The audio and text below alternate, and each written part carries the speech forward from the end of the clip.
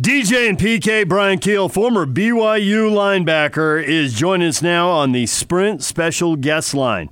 Lease any handset and get an iPad for $99.99. Visit the local Sprint store near you. Brian, good morning. Good morning. How y'all doing?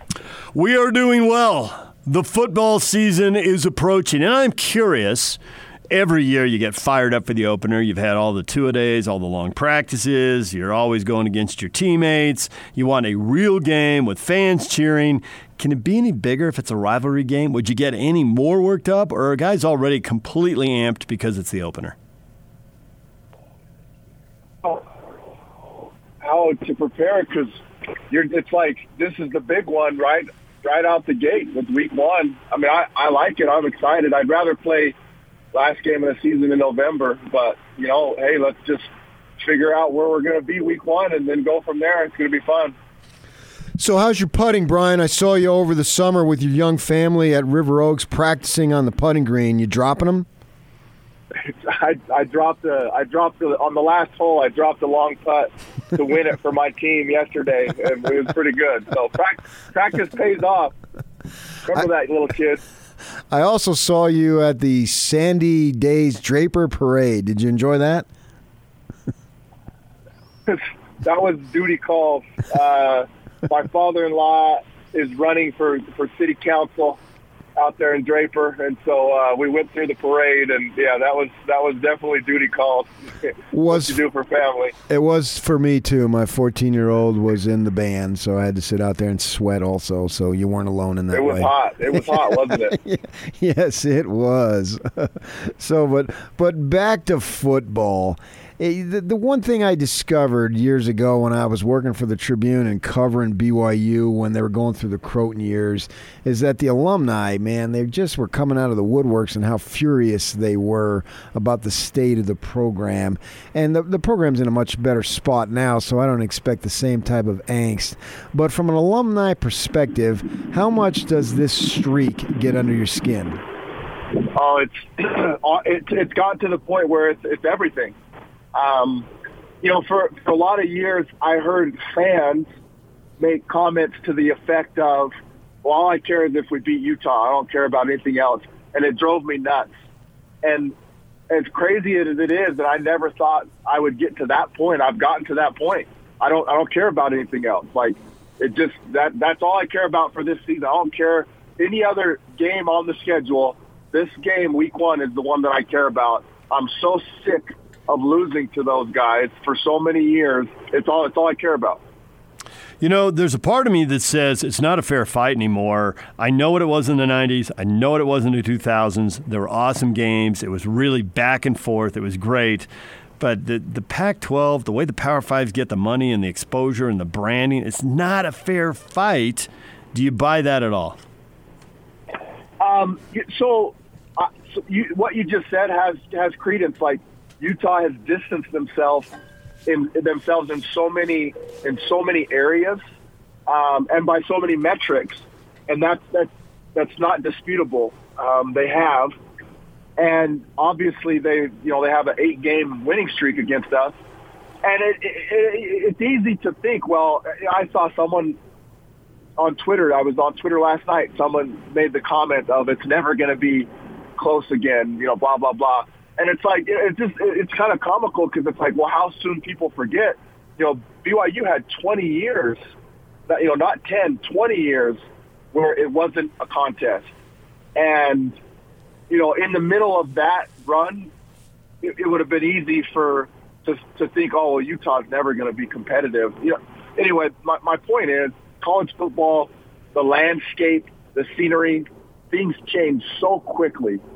And 15 years ago, TCU and BYU, they weren't anywhere close to where they are and where they're positioned right now, this minute. Things can happen. Things can change, and who knows what the future holds. I love the rivalry, and I want it to stay. I want it to be competitive, and hopefully.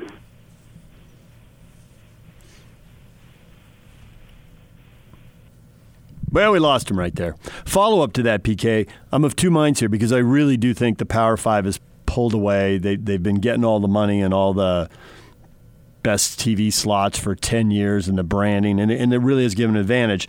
But I do look at BYU and I see a team that in the independent era is 0-7 against the Utes, because the first game in the streak was still a Mountain West game. They're 0-7 in the independent era against the Utes, but they're 5-6 against the other Power Fives. So there is a way to beat Power Fives. And I get some of the Power Fives are, it was a 3-9 Arizona team. That wasn't a good team. But the Wisconsin team last year was 7-5. So how come they can't beat a 7-5 Utah team? I guess that's the thing that I struggle with here. It's like, how good a shot do they really have in this? Brian Keel back with us now. Brian, when you go ahead. Go ahead. No, you finish your statement. You finish your statement, Brian. I was just going to say, I mean, the other thing too is if you look, I saw a graphic on Twitter last night, had all the scores in the rivalry since 2010. Outside of the blowout in 2011, every game is within a score, which if you know football, that means it's one play. Every game is within one play. So even though Utah has won 8 in a row, you got to look at the games. You got to look at how the games unfolded. And, we play with an oblong football. It's not round. It's oblong. It bounces weird.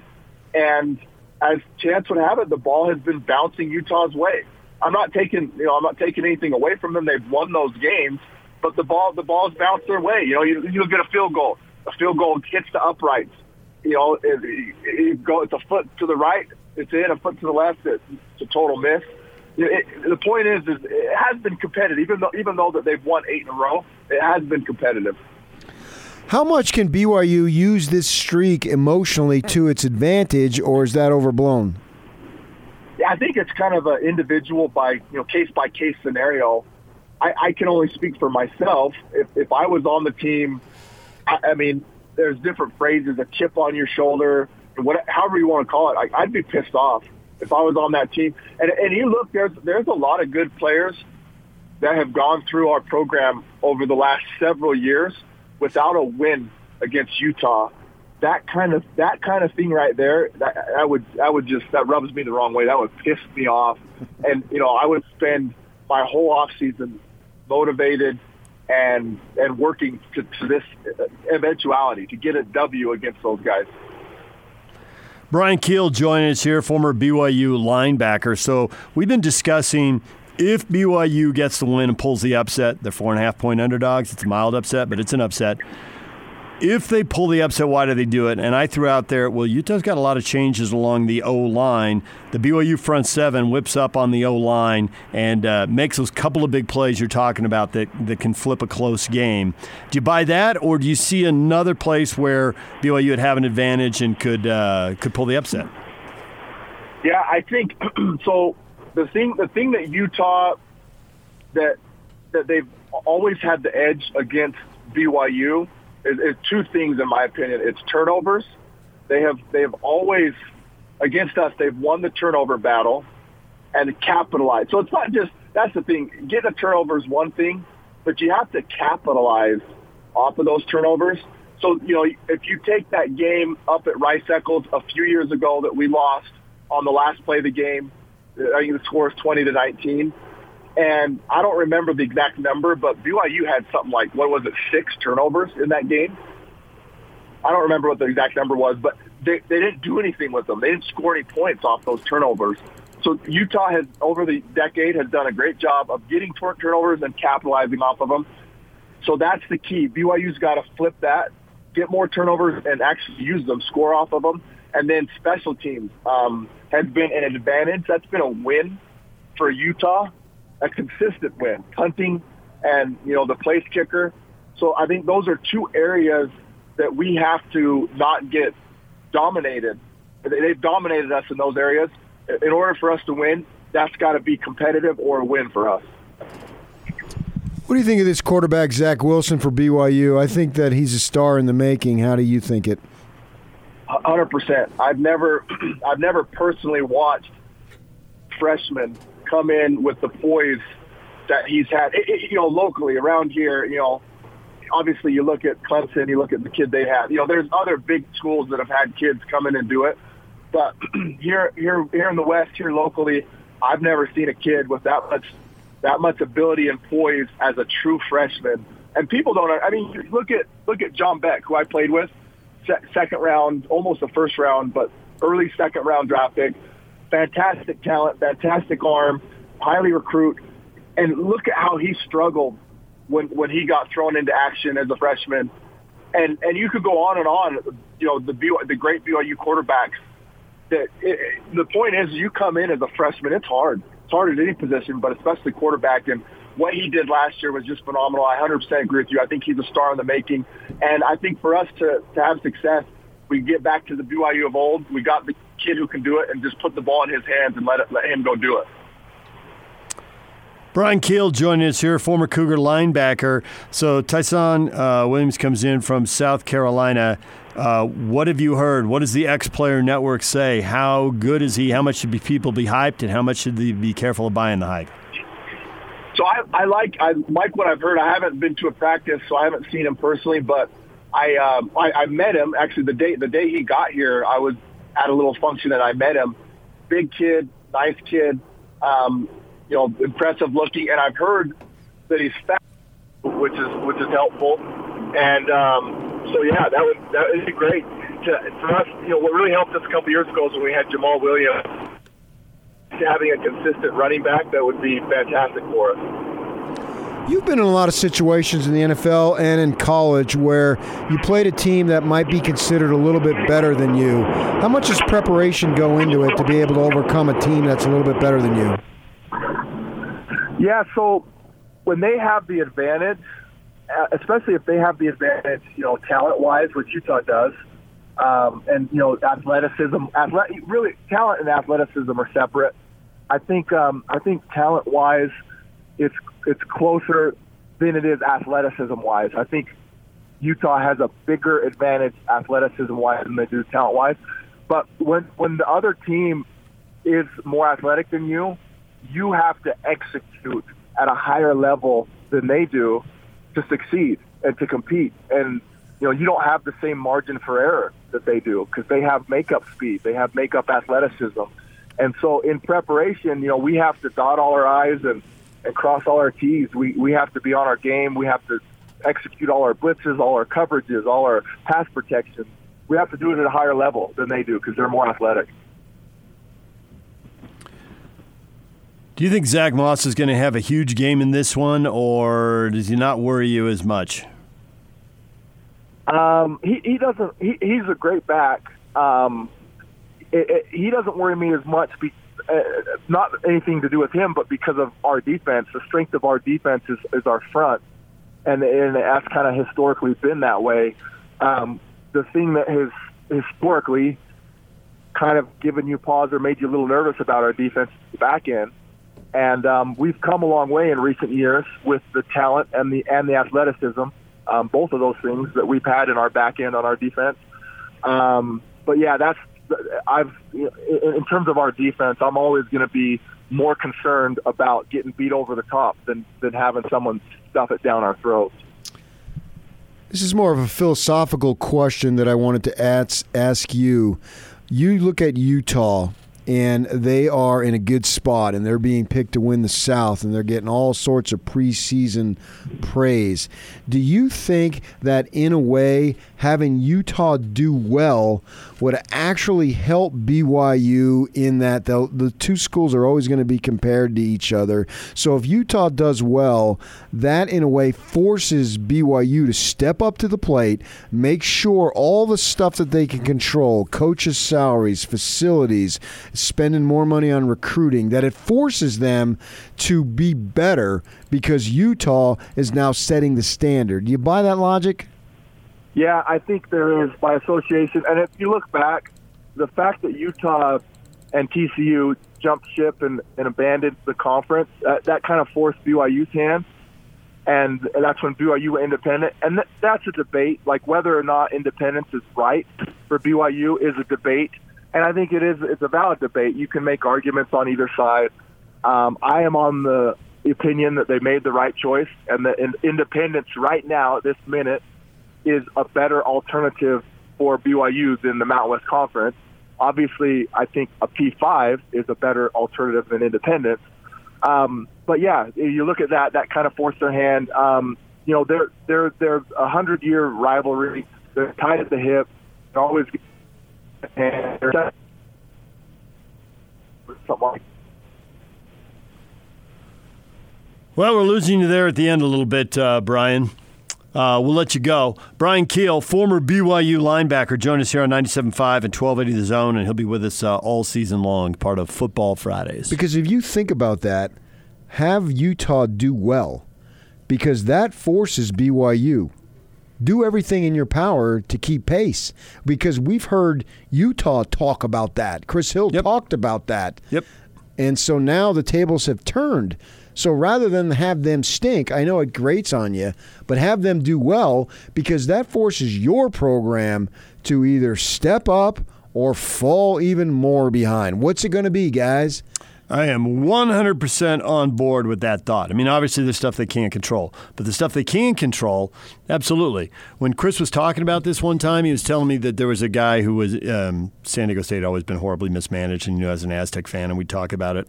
And they had an AD go from Ohio State to San Diego State, and he told me, "You're going to like this guy. He's very good. He's at Ohio State. He knows his stuff." And he couldn't really move the needle all that much at San Diego State. And I asked Chris about it later, and he said the guy wildly underestimated the importance of a rival. Chris understood it with Utah and BYU. He'd understood it from Ohio State and Michigan, and he went to San Diego State, and just don't have one. They've tried to make one, and it just hasn't happened. Long Beach State dropped football. They're in and out of the league with Fresno State. Now maybe they'll get something there, kind of, sort of. But maybe still, Colorado? They're still too far away. Not Colorado. Not happening. Not.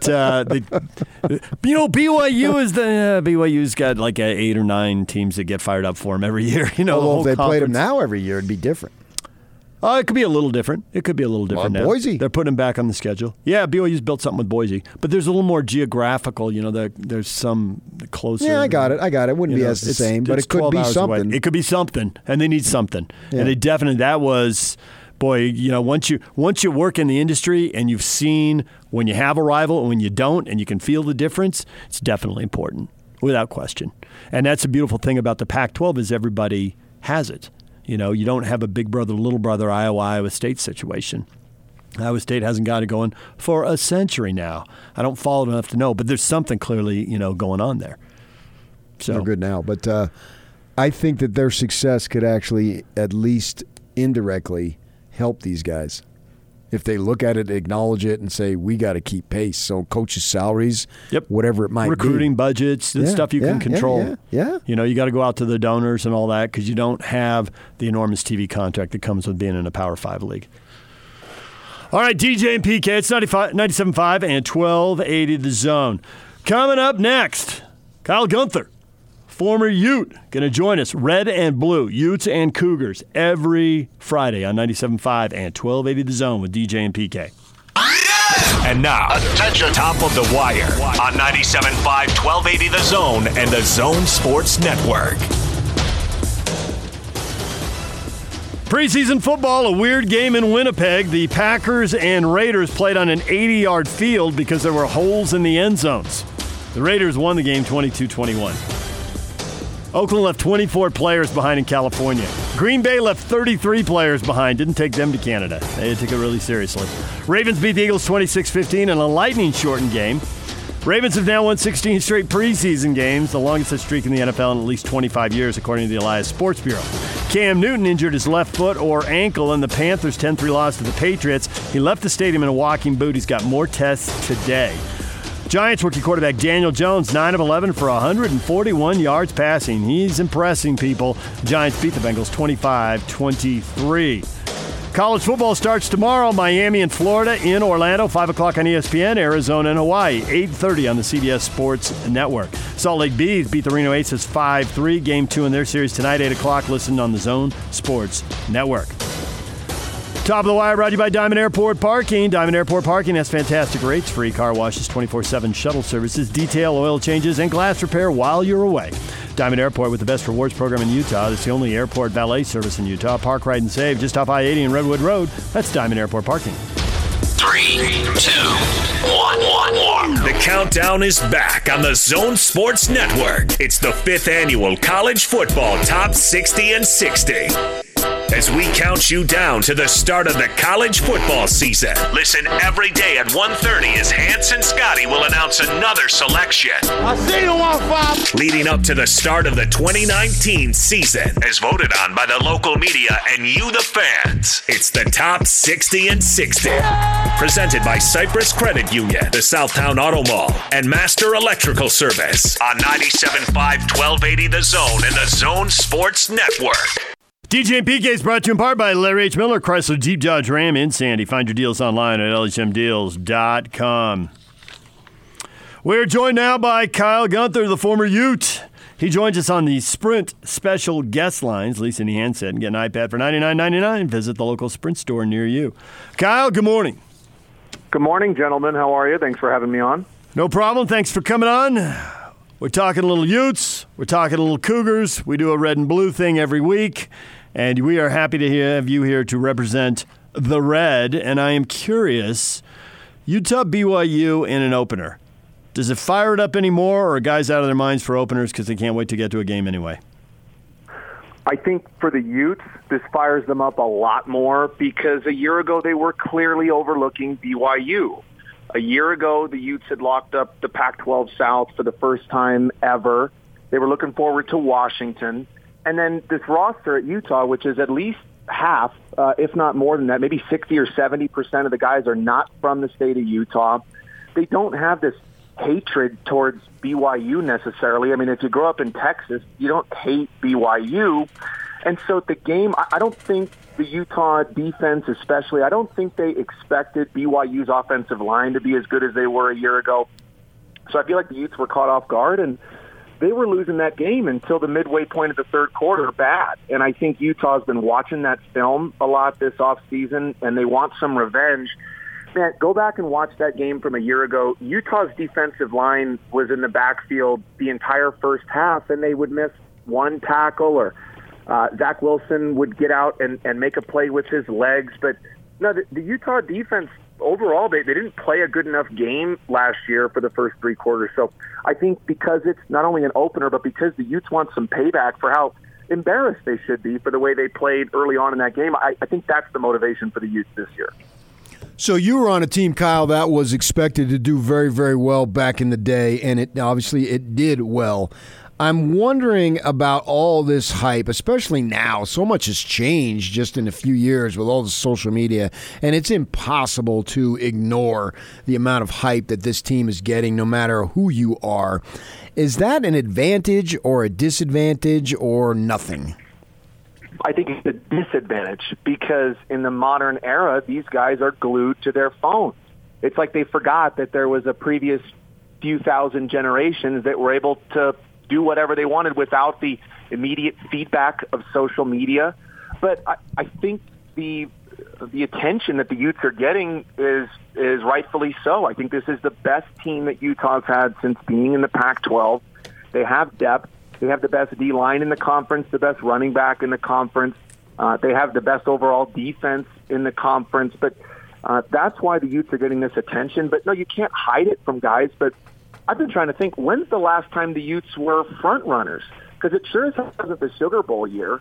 I mean, the Utes barely squeaked that game out against Oregon State. Yeah. I forget, they had a really close one against TCU, I believe. Yep. And they were not favored against Alabama. Everybody remembers Barry Switzer's famous comments, and I'm not sure he was wrong to say that there was no player at Utah that would have been recruited by Alabama, and they still won that game.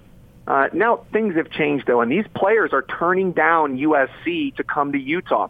Jordan Wilmore, the freshman running back, just did that. So the Utes are not a diamond in the rough anymore. They've got guys that are turning down top-flight Pac-12 schools. Darren Paulo, for example, Utah's tackle, he could have gone to Washington or Oregon or USC. He came to Utah. So these guys expect to win games now. But as far as Kyle Whittingham's gone, I'm not sure he's ever been a front runner. Yeah, he's having to change his whole approach to the team. Instead of doing the underdog thing, nobody believes us. Now everybody believes in you. So how do you go out and prove that every week? Kyle Gunther joined us here on 97.5 and 1280 The Zone, talking a little Utah football. I'm curious how much confidence you have in the offensive line coming together in week one and being good enough to handle the Cougars, or if there's some doubt there and it's a potential problem going into this game. Well, I heard you guys talking earlier, and DJ, I think you were talking about what it would take for BYU to win this game, and that would be it. It would be BYU's defensive line stepping up and early on taking advantage of a Utah group that's been mixed around. There's no doubt about it that Utah's offensive line is talented. It's maybe the second or third most talented group we've seen in the Pac-12. The Garrett Bowles, Isaac Asiata year, Sam Tevi, J.J. Dielman, that was the best group ever. Leke Uatafe, that was the best O-line ever at Utah. This group is not quite as talented, but Nick Ford and Orlando Umana would start for just about every team in the conference, as would Darren Paulo at the tackle spot. Now, Bam Olaseni, the JUCO tackle, had an offer to Notre Dame, to Ohio State. And this guy is Auburn. He is a legit 4-star tackle prospect, but he's got a learning curve. This ain't Garden City Junior College, where half the D-line is a chain-smoking party animal. No, these guys actually care in the Pac-12. And that's the biggest difference for a guy like Bam is in JUCO, at the junior college level, guys quit in the third and the fourth quarter. They get tired. They don't quit at BYU. Their D-line isn't as good as it's been in the past, but back to your question, it's about Kairos Tonga. This guy could start for any school in the country, and he's as good a D-lineman as BYU's ever had. But Utah's offensive line does have to show that they can protect better, and I really just think it'll come down to the play calling. Last year's play calling was poor for Utah, and Troy Taylor asked Tyler Huntley and or Jason Shelley to hang in the pocket and make these complicated throws, which they weren't able to do. And especially Jason Shelley. I mean, he never played in a rivalry game, and they asked him to hang in the pocket, and he just wasn't comfortable doing that. So I think Andy Ludwig's play calling will make the offensive line mesh because Andy Ludwig knows the importance of running the football. Every offensive lineman can run block. Now, the elite ones can do both. They can run block and pass block. But I feel like the confidence that I have in Utah's O-line will be dictated mostly by the new coordinator in Andy Ludwig.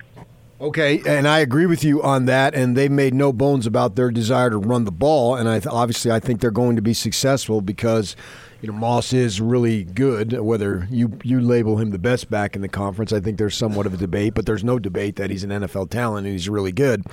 With that in mind, how much better with Ludwig is the passing game going to be? Well, the passing game last year was high risk, high reward. Troy Taylor would ask Tyler Huntley to make these very deep, complicated throws to the sidelines. He wasn't asking him necessarily to make the intermediate throws. Tyler Huntley was throwing the dink and dunk stuff, the checkdowns, or he was throwing it deep. And Andy Ludwig understands the benefit of the intermediate routes. Those are the tight ends that are dragging 10 to 15 yards across the field. Those routes are really important. And Troy Taylor and Tyler Huntley never got on the same page last year, whether they were trying to run those plays or not. They weren't done. They weren't getting it done. And so Andy Ludwig also will help the passing game by establishing some play action. If you don't run the ball consistently, your run fakes don't work in the passing game. I swear, Troy Taylor's main play call was quarterback draw. Nothing drives me more insane as a player or as a football fan than watching quarterback draw plays. It's the worst play in football. It's not even a good play if you have Cam Newton, who's 250 pounds, let alone if you got a guy who's 190 pounds. And Tyler Huntley, I don't know why you call that play so much. And Tyler Huntley, people call him a runner. He's not a runner. He's a passer with great athleticism. And I think Troy Taylor got that confused. He thought his main goal last year was to run Tyler Huntley. And so I think what you'll see from Andy Ludwig is the ability to establish that run game early, the power run game, so that when your quarterback fakes that power action in the backfield, the linebackers bite, they step up, and then Tyler Huntley can throw those intermediate routes. I swear, Tyler Huntley never was able to throw an intermediate route the last couple of years because they never set it up with a proper set of play action. Kyle Gunther joining us here. Do you trust the receivers if this play action game is really working? Do you trust the receivers to capitalize on it and make big plays? Man, when was the last great receiving core at Utah? Maybe it was the Sugar Bowl. So trust that's a tricky one because I feel like the receivers drops were caused a lot by the offense and caused a lot by, Tyler Huntley and the offense overall, not knowing, 1 week last year they'd throw it 38 times. I think Tyler Huntley threw it 38 times against Washington in September of last year. And then all of a sudden, they're running the hell out of the ball against Washington State in the first half.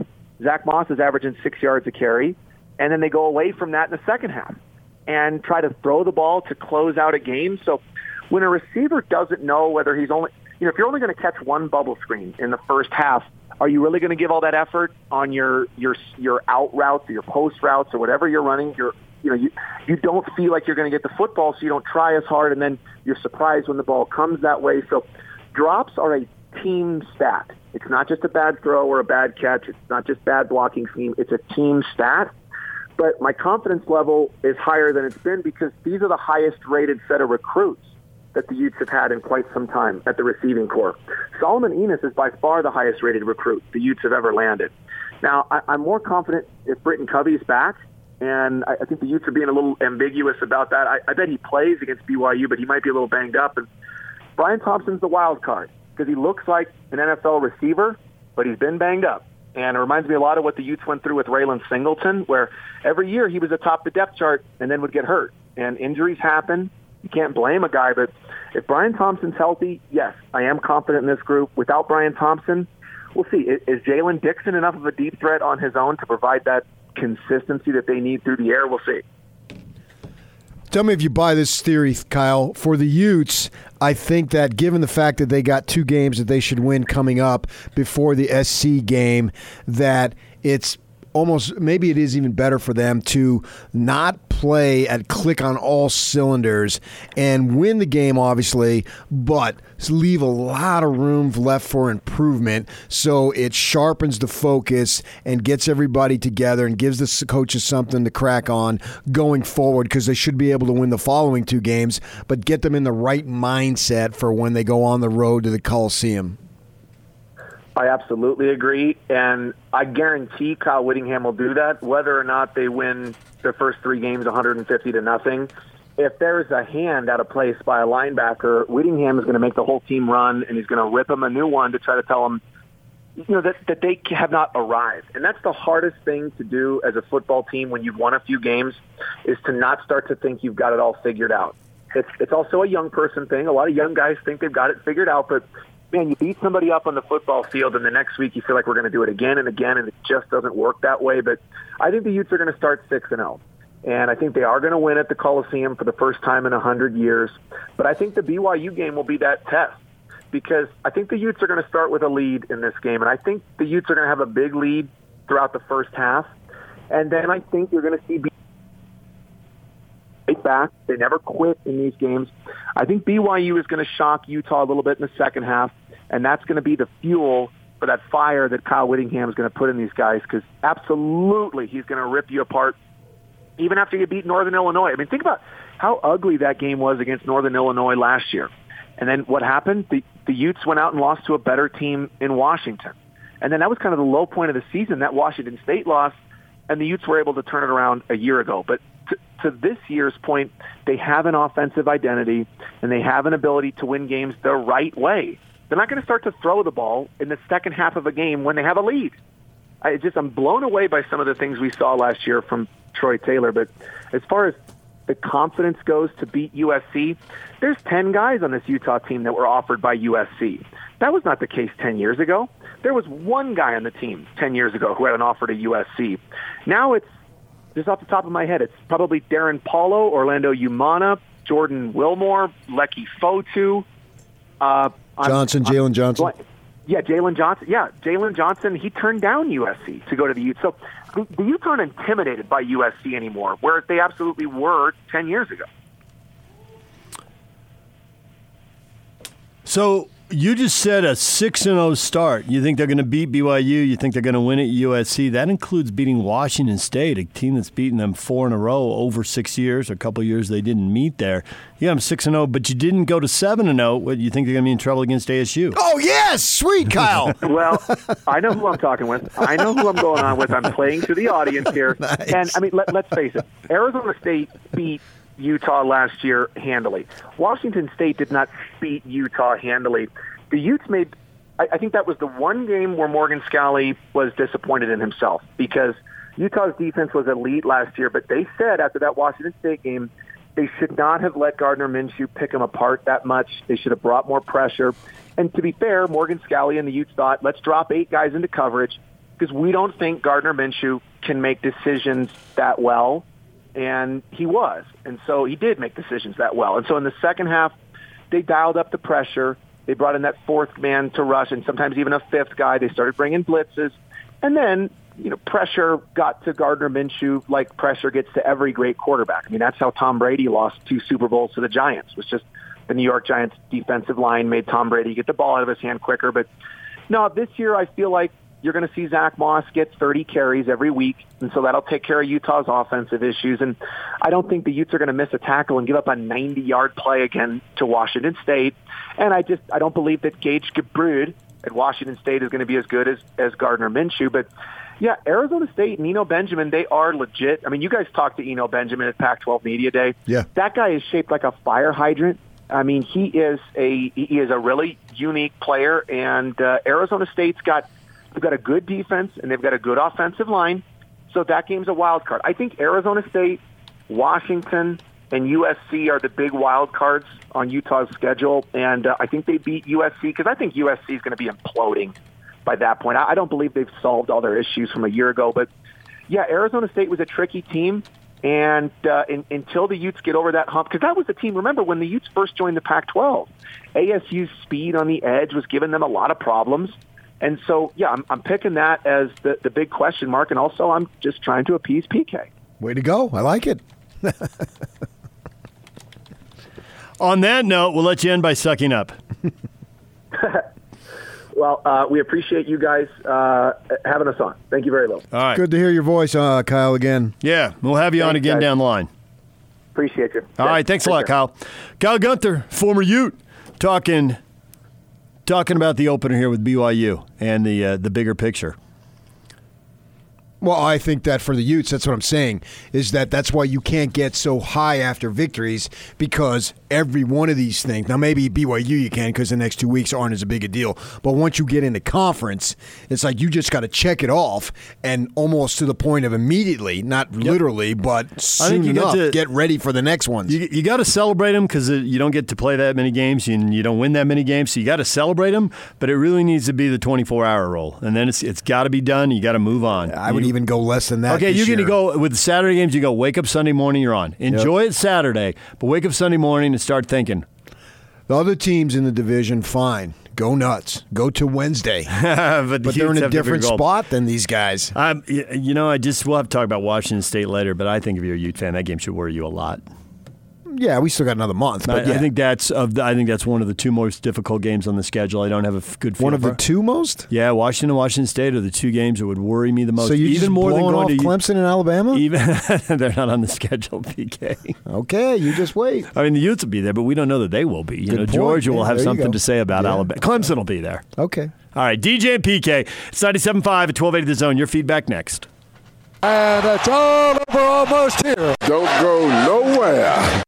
This is Hans Olsen and Scotty G. It's what you want. My biggest concern is Kalani knows how important this game is to not only him, but to a staff that has lost this game a few years running and a university that has lost this game 9 years running in 8 games. My worry is if the outcome is poor. Yeah, what it means for the rest of the season. What it means for the rest of the season. And I could see BYU going 0-4 in that 4-game stretch if they lose to Utah and if they lose badly to Utah. I agree. If they beat Utah, I think they're going 2-2. I think they'll pick up another win against USC or Tennessee. This game is so big for BYU. Utah can deal with this. Either way, Utah can deal with this. So a loss impacts BYU far more than it does Utah. Far more than it does Utah.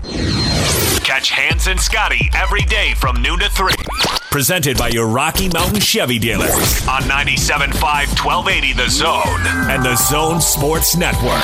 DJ and PK, it's 97.5 and 1280 The Zone, and it is time for your feedback. Everything you've thought over the course of today's show is brought to you by Audi Salt Lake City, where you can pick up a new Audi Q5 SUV for only $359 per month. Visit Audi Salt Lake City at 999 South State or at AudiSaltLakeCity.com. Why, PK? Question of the day. Why might the Cougars beat the Utes and end the streak? What would be the key to an upset? According to odds makers, mild upset, but an upset nonetheless. What could put the Cougars over the top? We got several people texted at us because I've been praying a lot. That's it. Barry, on the other hand, went, it won't happen. I'm a diehard BYU fan, but we are in the last days. It is a prophecy that the first will be last and the last will be first. BYU had Utah's numbers for years. They dominated. Now the tides have turned. Satan laughs. This is the end of days. Oh. So it's not the Sun Devil's fault. It's just the Devil's fault. Exactly. Okay. Calvin, BYU's O-line was opening running holes against the vaunted Utah D-line last year. Enough that even a fourth-string running back was gobbling up yards. This year, the O-line is even more improved. The running back core seems to be vastly improved. Go Cougs. That's what I said. If it's going to happen. Ran for 150 yards last year. That's a pretty good number against the Utah D-line. And as Kyle pointed out at practice earlier this week, he did. Underrated in all of this was how much the quarterback run game hurt Utah. Now, obviously, they're trying to make strides to contain that, and obviously that's a really hard thing to contain. Well, Wilson's mobile enough. Yep. For sure. He can move around. And at some point, if he gets outside the pocket, if you get caught in man coverage, he's going to run a long way because everybody's got their back turned, and away you go. I think he's going to run to the chains unless he has a total opening. Right. He's going to avoid contact. Touchdown, first down, get down. The 3 downs. Do a little dance. Make a little love. Get down tonight. Travis says BYU's going to win because they're the greatest college football team ever assembled, the greatest coaches ever assembled, and Utah would lose every single game to the worst high school teams in the country by 50+. I sense sarcasm. Yeah, I believe so. Kira says it's possible, but it's not really plausible. They couldn't get it done last year, the huge lead. BYU lost that game in the fourth quarter. When Utah turned it on, BYU was beaten. If Utah plays well, they're going to win again. I think the talent makes a difference, yeah. And if both teams play well, then, yeah, certainly. Which is why I'm going with Utah anyway, because I think they have more talent. But that doesn't necessarily mean the talent manifests itself for 60 minutes on the football field. I can argue, though, that both teams are better than last year. And I don't think that's out of reach. Yeah. Sam says the Utah team bus breaks down a point in the mountain and BYU wins by forfeit. What a major disappointment that would be. I think they can call their moms and stuff and get them out there in time, though. Call their moms? Yeah, to take them down. Oh, the local guys. What about the out-of-state guys? Well, but see, the local guys, a lot of the local guys are Mormons, and so therefore they have minivans. Aha! So someone can pick up Bradley and I because Hawaii is a long flight. Right. Although a lot of them would be in town and would have rent-a-cars, too. That would be a plus. That could save the day. I think you can get at least 25 guys there enough to field a team. All right, Hurts and Avis are going to be the difference. That's what we've learned today. DJ and PK, it's 97.5. Sorry you didn't get a shout-out, National. DJ and PK, it's 97.5 at 12 and 80 of the zone. Austin and Tony are coming up next.